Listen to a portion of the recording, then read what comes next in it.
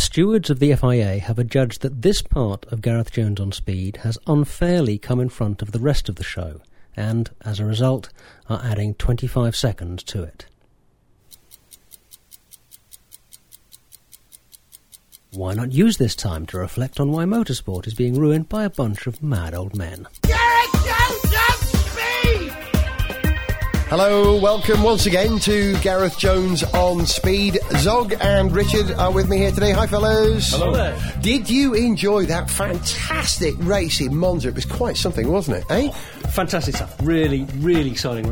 What a tremendous first win that was, wasn't it, Richard? Oh, yeah, as first wins go, really, really quite amazing. Yeah, I mean, David Veltaki, just fantastic, you know. I think he's really stamped his mark on GP2 there. And I mean, it's quite interesting because I suppose it's a shame that Senna didn't get it, but then the championship's already To be honest, I was rooting for Senna. Now, you may have noticed that we're not actually talking about that fantastic first win in Monza that everyone else is talking about. But we will be talking about Sebastian Vettel's amazing first win a little bit later. But first, this.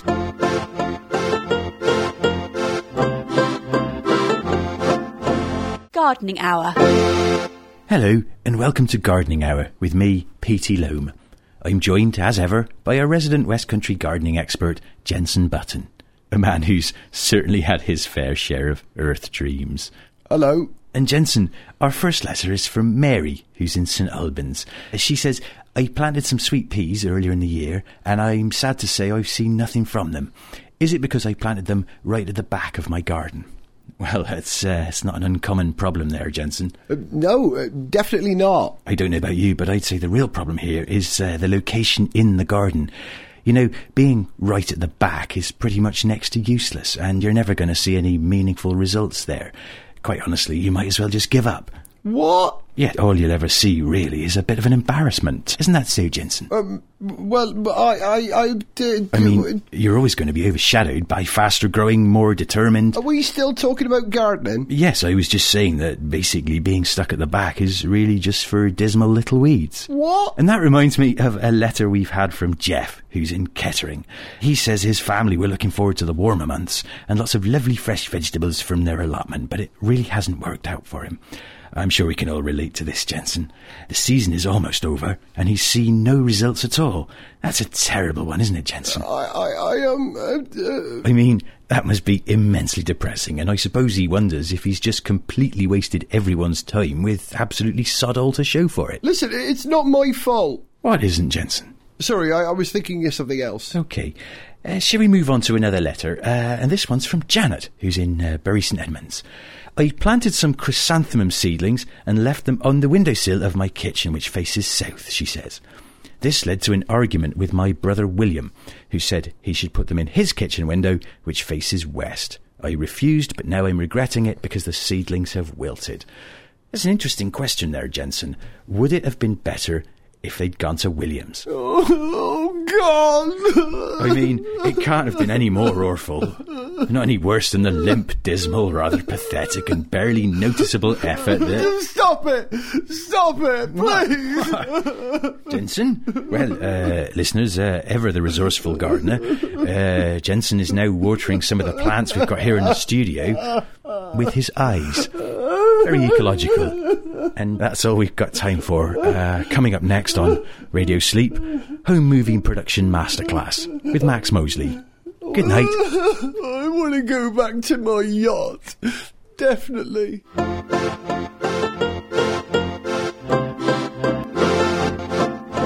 Gardening Hour. Sniff Petrol with Gareth Jones on Speed!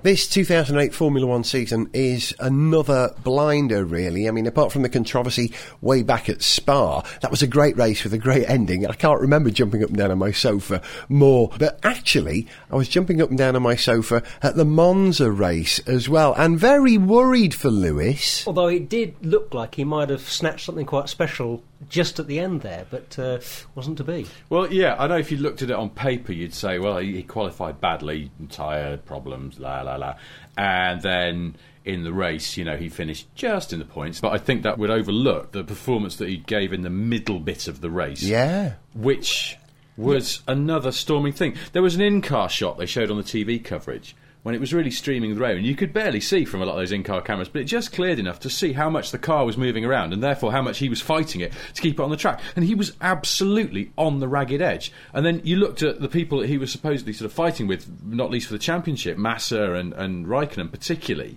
Where were they? Well, Raikkonen he did something astonishing in the middle part of that race. Raikkonen is the interesting comparison, I think, because they both started way back in the pack, whereas Lewis managed to make some real progress through the field. If the track had stayed wetter at the end of the race, he would have been first or second. I reckon they had Wincy Willis doing the weather forecasting. She was never terribly good on TVAM. And they said it was going to rain and it didn't, and that really would have sorted it for Lewis. And he goes into the next race 1 point ahead of Massa at the moment. That's just great. That's what you want, isn't it? Yeah, and we go into a night race. I'm excited. Interesting. If someone was writing a script for this season, they couldn't have done it much better. We're not going to go into the whole Lewis penalty controversy because there's just far too much to talk about there. All kinds of things. Although I think actually some things that we might have said about it wouldn't have been as predictable as you might think. But anyway, so can I just ask you to take your hand off the lid of the can of worms? Okay, yeah, Leave it. No, away from the can. But okay. you know the rest. Sorry. Go on, Doug. The thing is. What was the thing? Hang on. After Spa, after the Lewis row had blown up immediately, I noticed that there was a story about how the FIA were taking a look at Massa's engine. They were doing this thing that they do. Yeah. You know, They'd seal the engines. Random checks on various cars throughout the season. Yeah, check the engines. You know, you can get just like you get a drugs test if you're an big athlete. You might get an engine check if you're a Formula One car. It's a bit like the police stopping you. Why have you stopped me? It's just a routine check, sir. We just want to look inside your engine, Mr. Massa. It's like customs. They're checking he hasn't got fags and a bottle of gin stuffed in one of the cylinders.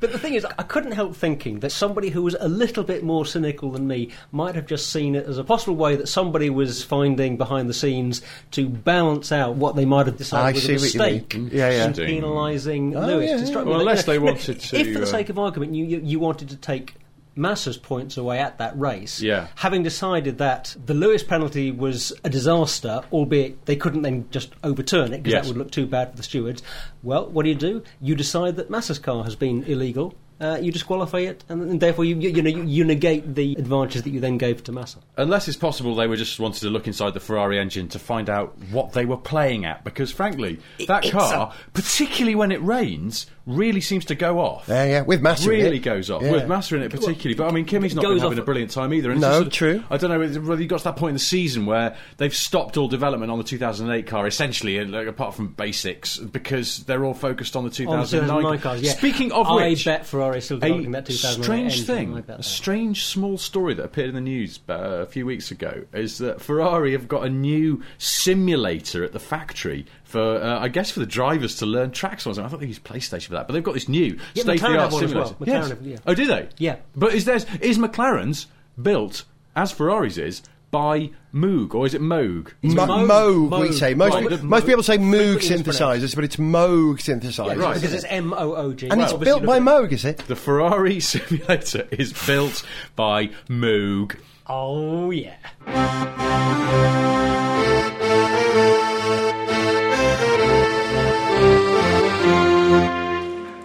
We're here in Maranello, and yes, I understand Ferrari are about to turn on their new Moog simulator for the first time. Tutti pronti? Sì, signore. Bravo.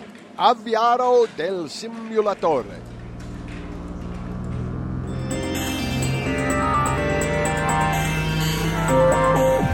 Right, this is a bit weird.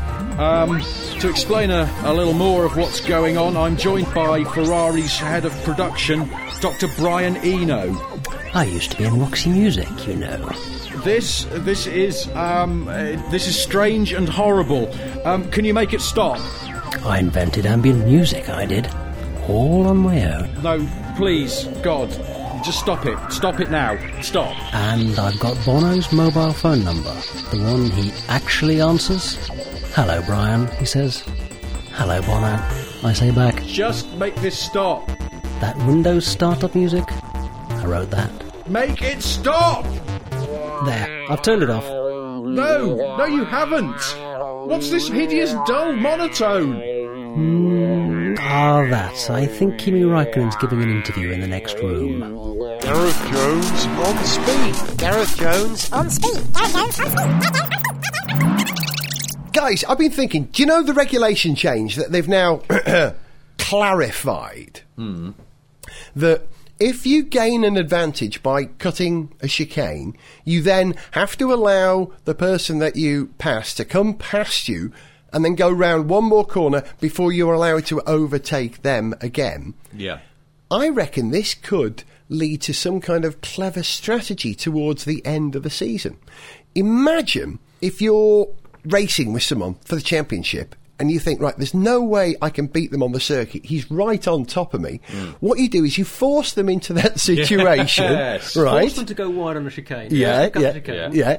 And then, when they slow down to let you pass into the lead again, you slow down too. So they remain in the lead as you approach the next corner and they get a penalty. Okay, you're then going to have the sight of two Formula One cars sort of driving around like something out of Wacky Races, or driving the wrong way around the circuit, trying not to overtake each other. Isn't that what goes on at the moment anyway? Boom, boom. Now, if you've been to a Formula One race this year, as we have, you've probably read the Red Bulletin F1, which is a free magazine or newspaper, you might say, which is published 4 times over the weekend. And they do this whole thing from a truck, which they park at the race. Now, when we were at Silverstone, Zog and I spent some time in the Red Bulletin truck talking to the people there to find out how they do it. And so I thought I'd put it to their publisher, Norman Howell. How on earth do you go about publishing a Formula One newspaper from a truck at an F1 race?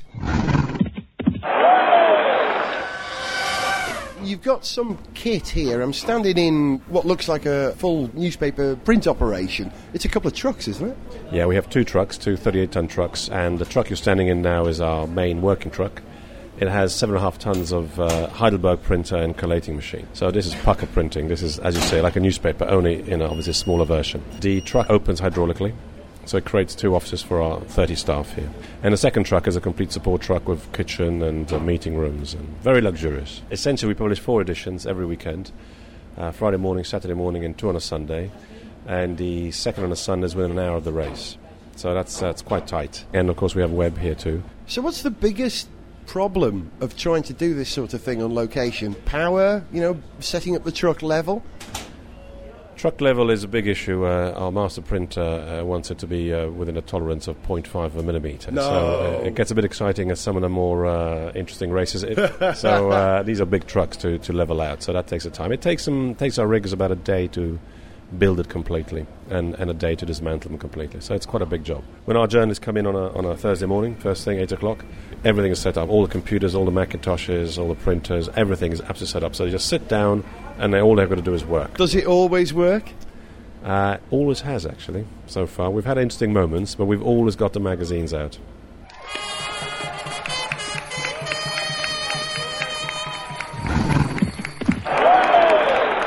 Catherine Shaw. I'm the deputy picture editor for the Red Bulletin F1 magazine. Catherine, any magazine revolves on not just the words but the pictures. Often the pictures get people's attention before the words. How difficult is it to get pictures for the Red Bulletin? Because we're working live on the day of the race, it can be quite difficult. Some sections we make during the week, so obviously that's already on the page when we get here, but live pictures, it's pretty intense, and I'm often emailing at the last minute going, please, has anybody got this shot from a certain angle? I know that the photographers run back to the media centre as soon as the race is finished and start uploading, so it's quite hectic. I did have somebody come in yesterday who's a fan. A lot of people have got sort of professional cameras now. Somebody came in yesterday and he was the only one who'd got Massa crashing in practice, and we took his picture and we printed it and we paid him for it, and he was really chuffed. Yeah, often that happens, yeah. So if you're out a race and you do catch something, if it's something good, yeah, have a go, because we might need it. Just looking at on your monitor now, on your screensaver, you've got some lovely candid shots of the Ferrari pit crew, Kimi sitting on the flight cases and stuff. Is that really what you're after? Is it more reportage, or are you looking for really silly photos? Because the attitude of the Red Bulletin is damn funny, isn't it? Yeah, it is. We have different features for different things. So the front section is mainly news because it's the last thing that goes in the day. So we wait till the end of the day till things have happened, and then we can show you what happened in that day. And also we have a thing called Bullseyes, which is funny things that happen in the paddock, and then we write funny captions to them.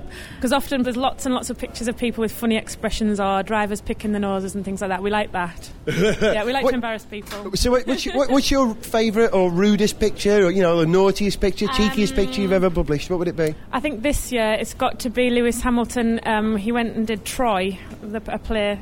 Yeah, and he was sort of hanging from a winch. Kirby wires, actually, they call it. And we had to airbrush a certain part of his anatomy because it was a little bit... What's the word?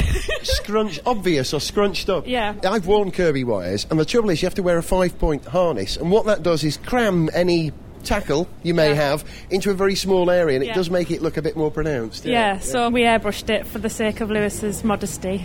You're not just journalists, but you're gentlemen and ladies too. We are. We like to poke fun, but we don't want to be too cruel. Have you ever had something that you'd love to use that just haven't been able to use? Yeah, all the time. We've only got 24 pages, so we can't fit everything in. But now we've got the website. That means we can have more galleries on there. It's growing. We're going to see more of your pictures, aren't we? Yep.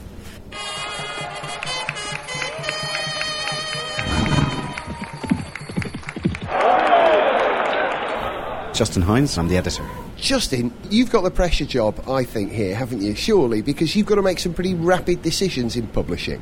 And when you're out on location and the pressure's on to publish something, you're going to feel it, aren't you? How difficult is it? It's difficult sometimes when things happen really late in the day and we're on quite a tight deadline to get everything to our printers, which are here in our office.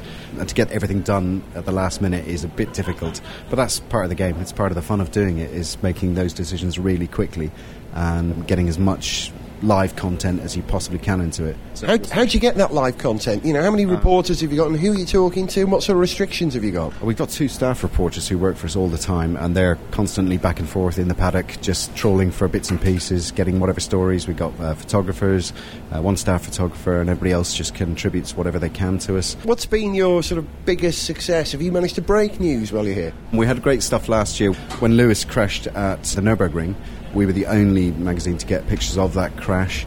It's a great environment to do it because we get out earlier than anybody else can. Aside from, obviously television and radio, we just have the ability to react quicker on stories like last year when there was the whole McLaren thing. What's in the magazine and the website this weekend so far? Well, so far we've had David announcing his retirement, which happened on Thursday afternoon, so we had that as a big story on Friday. Obviously the move to Donington in 2010, which came as a bit of a shock to everybody yesterday morning. The main things for us, the big features we've had in, we've got a big one in tomorrow about Formula One's little secret society of poker players amongst the drivers, which is great because we got them together to play poker in Red Bull's Energy Station for a special poker game with Nick and Giancarlo, Tony Liuzzi and Timo Glock. We also had a massive thing about Kimi this morning and all of Kimi's toys, about how he bought Sharon Stone's Corvette and how he loves skidoo racing and playing hockey and motorcycles. The thing we do is try and give it a different take, and if we concentrate on Kimi, we'd like to know a bit more about Kimi and present it in a bit more of a light-hearted way. Get inside people's heads in the paddock and not present them as just world-class racing drivers, but what makes them tick as well. How do you do that? How do you get inside a racing driver's head? It's notoriously difficult. I've interviewed racing drivers. It's tough. How do you do it? It's difficult. I think it's because of the platform that we have. It's now a kind of a traditional part of everybody's breakfast reading in the paddock. So you put out the magazines in the morning, everybody picks up their copy, and they're willing to let you in a little bit more than if it was somebody from the outside coming in. So we're almost like the Paddock's Village Gazette. So when you get to that stage, then people sort of trust you. They know that you're not going to take advantage of them and that you're just going to have some fun with them, and it's gentle fun. Being associated with Red Bull, does that, obviously that works for you as far as Toro Rosso and the Red Bull racing teams are concerned. Does it work against you with the other teams? How's it in the past? No, not really, no. We sort of treat everybody equally, We'll do good things for everybody. We'll knock everybody occasionally as well and have a bit of fun with them. But it's never malevolent or malicious. You must have upset someone along the way. Who's been the most upset so far? We upset lots of people. But most of the time we just upset the publisher. Formula One is notoriously litigious and notoriously carefully managed by Mr. Ecclestone. Yes. Have you ever clashed with Bernie? No. I think he likes what we do because it gives a different take and it makes it feel like a place that has a sense of humour and doesn't take itself massively seriously sometimes. It's obviously a very serious endeavour, but at the same time it can sort of poke fun at itself and have a bit of a laugh along the way. Sounds a little bit like Gareth Jones on speed. Justin, thank you very much indeed. Thanks a lot. Red Bulletin, of course, report from every Formula One race, and in fact I have a whole bunch of people at Monza, and just after the race I got on the phone and spoke to their chief writer, Adam Hay-Nichols, to ask him what was going on after the race.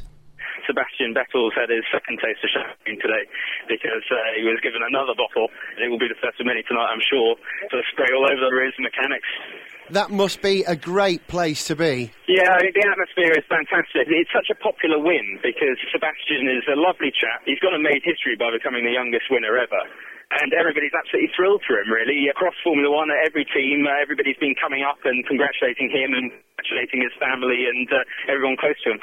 That's unusual because usually when there's a winner in Formula One, that means that there's, 19 losers, and so most people have got a very hangdog expression. The reward for this team is tremendous. It's greater than any. I don't know how many races Minardi had without a win, but Toro Rosso seem to have done it. And they've done it really quite quickly. They've done it in 2 3/4 of a season. And, of course, Minardi has been around for a long time before. I can't remember exactly off the top of my head how many Grand Prix Minardi did. But they did so without a single race win, and they've gone and done it today.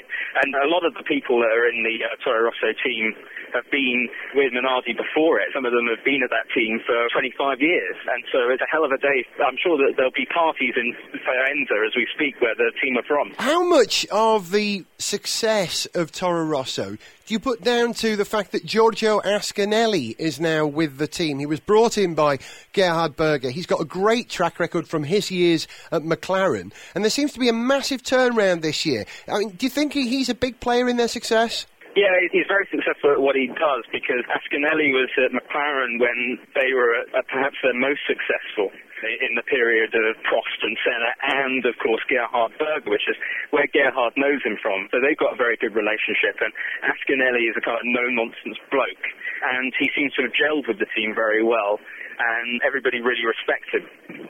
It seems to me that this is more than just a lucky win. They certainly had the quickest car in qualifying, and they made it stick, as it were, in the race. Vettel seems to be an extraordinary talent then. Well, he is. I think we've seen that on a number of occasions in the last 12 months. We saw at the end of last year where he went and got that magnificent 4th place in China in also very challenging circumstances. It's very rare that he puts a foot wrong in the wet. Most famously, he did put a foot wrong in Japan last year when he managed to take up Mark Webber. Yeah. But he did so well to get up there anyway. So he really is a rainmaster, and that's a term that Lewis Hamilton receives a lot, but he really is.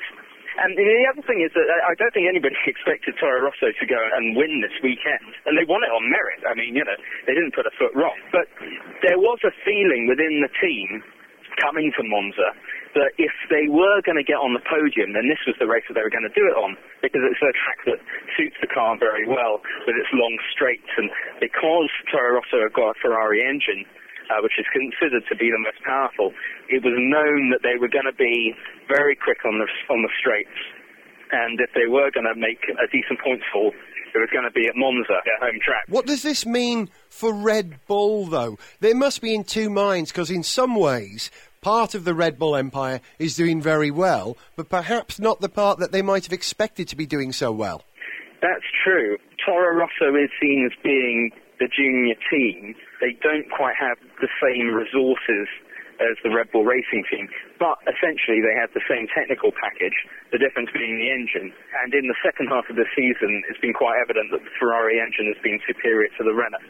Also, RBR did make a bit of a step backwards in the second half of this season because they were trying out a few aerodynamic things which didn't really work for them, and they actually reverted back to the old package at Spa, and we actually saw at Spa and also at Monza with Webber that their pace is pretty respectable. But Toro Rosso has certainly taken advantage of that extra power. Ultimately, though, Red Bull must be feeling rather pleased with themselves. They've had Coulthard, who's done a sterling job for them for a number of years now, but they're getting Vettel next season. That must be a shot in the arm. They're actually thrilled about it. I mean, people were asking Vettel there in a press conference, are you sure you want to go there because the Toro Rosso is so good at the moment? I think that he and Webber are going to make an awesome partnership, and we wait to see who the drivers are going to be at Toro Rosso. But also the Red Bull Racing crew were just as thrilled for Sebastian and everybody else, and so it's one big family really, and both teams will be out partying tonight. And will you be at that party yourself? It's actually Giancarlo Fisichella's manager's birthday, so I was going to that party anyway, and now I'm going to have to alternate between the two. But they're deciding at the moment where we're going to go, and that's the big decision that everybody's waiting for now. Last weekend, everybody was waiting to hear the steward's decision over Hamilton, and now everybody's waiting here to see what the decisions are going to be from the marketing department as where we go and get drunk tonight. An extended version of that interview can be heard on the Red Bulletin website. Follow the link on GarethJones.tv.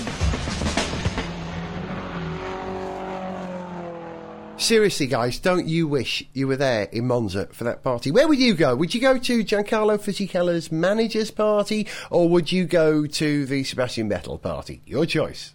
Oh, the Vettel party. Vettel party. It's like, unless it turns out we've not been paying attention and Giancarlo Fisichella is managed by, I don't know, Elton John or something. Because, they'd put on a good bash. But even then, I think I'd probably go to the Vettel party, to be more honest. Eddie Irvin's old manager who manages... I'm not sure if it's one of the same. It might be, yeah. Really? I want to check that. We'll find out more. But Fizzy just fell off, didn't he? Nerfed the back of Coulthard at Monza, and that was it. Another excuse not to complete the race in a Force India. Jones, have you been listening to that Brundle? Nerfed. Oh, yes, he does say nerf. Oh, no, it's got into my brain. It is a Brundle. No. I love it. I don't mind nerf because A, it's not coming out of James Allen's mouth, and B, it sounds quite soft and gentle. Like, oh, we've just got some new kittens. Oh, what sort are they? They're Siamese. No, they're nerfs. And it's just a little ball of fluff. Like a tribble. Listen, I don't know if anyone else listening to this at the moment was watching the ITV coverage like we were. Did you notice on Brundle's grid walk where he bumped into Bernie Ecclestone? Oh. What did Bernie say to Brundle? Can you remember? I think he said, "Are you still with ITV?" Yes, he did. Do you think he was implying something? Well, I wondered whether he was, and then I didn't know whether it was just a dig at ITV. But simultaneously, my girlfriend and I, who were watching it together whilst making some toasted cheese sandwiches, said, God, Bernie Ecclestone's a right old end, isn't he? I just read it as a bit of stirring, as a bit of sort of I know, poking ITV and a bit of... I thought he was alluding... I'm just going to go over here and say something. Yeah. God, he's a nasty little... I thought he was actually alluding to the fact that Brundle may have been picked up by the BBC. That's the thing. He's still without. Wouldn't that be good news though? And it'd be typical of Bernie to break it, wouldn't it? Or to hint at it. It'd be great. It's not the first thing that's broken. I think there are probably more reliable sources than what Bernie Ecclestone hints at on a grid walk. But listen, we've pretty much heard what everyone agrees on Vettel winning. Fantastic driver, very cool young guy. Toro Rosso, they won it, like we said, on merit, didn't they? The other great thing to me is that we've got really good drivers coming through at a decent rate now, in the sort of post Schumacher era, if you like. Yeah. We've gone from Alonso being the guy who was challenging and beating Schumacher at the same time that Kimi was also there and thereabouts and challenging, and one of the other guys who clearly was about to win a world championship. No sooner has Kimi managed to come in and win his world championship than Lewis is the next man, and we're all saying that Kubica is going to be a champion in the next couple of years. And then already Vettel's popping up, and the guy's fantastic. So why on earth do you need stupid F2? I mean, they're just going to be driving around in Audi A2s, aren't they, or something, or old Audi Foxes or something. And you've heard about this. It's such a cheap formula. And they're saying drivers will earn their super licence from this and go into Formula 1. I think we've already got enough formulae which are doing that at the moment. I don't think there's space for F2. I really don't. But hey, that's just me. But we mentioned some great drivers who have come from GP2 and have broken their way in. Vettel wasn't in GP2. He's in there. And here's my tip for GP2 for next year, right? Zog, you're a betting man. I'm not, but I'm going to put money on this. Okay. In this case, it sounds like I better get my wallet out and... Nico Hülkenberg, right, who we know who did so very well for Team Germany, won the A1 GP Championship a couple of years back. Yeah, he's doing marvellous business in Euro F3 at the moment, probably going to win the championship. I reckon he'll get a GP2 drive next year, and I reckon he'll win it. Now, what sort of odds would I... He hasn't even got a GP2 drive yet. Yeah. What odds would I get? If I put 100 quid on it, could I make 20 grand? Because I'm serious. I'm going to do it. OK, so let me get the facts straight here. He doesn't have a drive yet in GP2. Correct. And you want to put a bet on him winning next year's championship. I'll put 100 quid on it. It's a funny one because you wouldn't be able to sort of place a normal bet. You're going to have to find a bookie who's going to make a special bet for you. You know, it's like going to bookies and saying, I'd like to place a bet on finding Elvis in the pie and mash place round the corner sometime in the next 3 weeks. He works in the chip shop at my place. Well, the bloke who works down the chip shop reckons he's Elvis. Sorry. Good Kirsty McCall reference.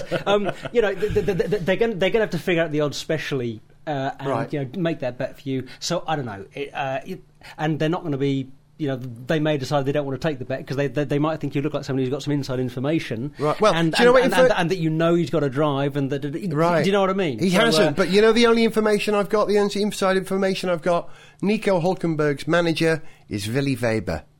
And if Willy Weber, former Michael Schumacher and Ralph's manager, if Willy Weber wants to get a GP2 drive for anyone, he can, no problem. But that's next year and the year beyond. For the moment, let us salute Sebastian Vettel. Yay. And also the Minardi, as I prefer to call them, or Toro Rosso team as they are these days. And we'll play out on the Toro Rosso Anthem. Say goodbye, fellas, or say ciao if you like. Ciao, bella. Ciao, bella. Luigi, Martini, Andrea, Di Cesaris, Alessandro, Nannini, Adrian Campos, Luis Perez Sala, Paolo Barilla, Gianni Morbidelli,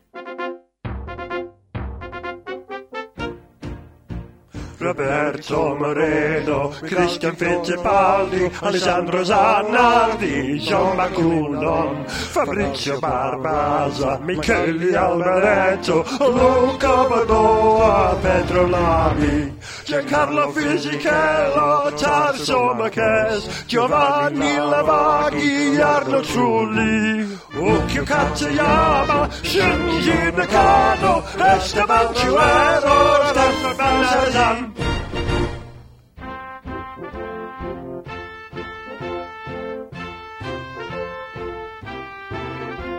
Marciane, Gaston Mazzacane, Alex Young, Fernando Alonso, Anthony Davidson, Mark Webber, Justin Wilson, Nicholas Chiesa, Jos Verstappen, Gian-Maria Bruni, Zalt Baumgartner, Christian Olbers, Patrick Wiesaker, Robert Dornbos, Antonio Liuzzi, Scott Speed, Sebastian Bourdais, Sebastian Vettel, Antonio Liuzzi, Scott Speed, Sebastian Bourdais, Sebastian Vettel, Antonio Liuzzi, Scott Speed, Sebastian Bourdais and Sebastian Vettel. A scrivere la mostra on speed at GarethJones.tv. Abbonarsi gratuitamente presso iTunes Store. Gareth Jones a velocità è fatto di whiz bang.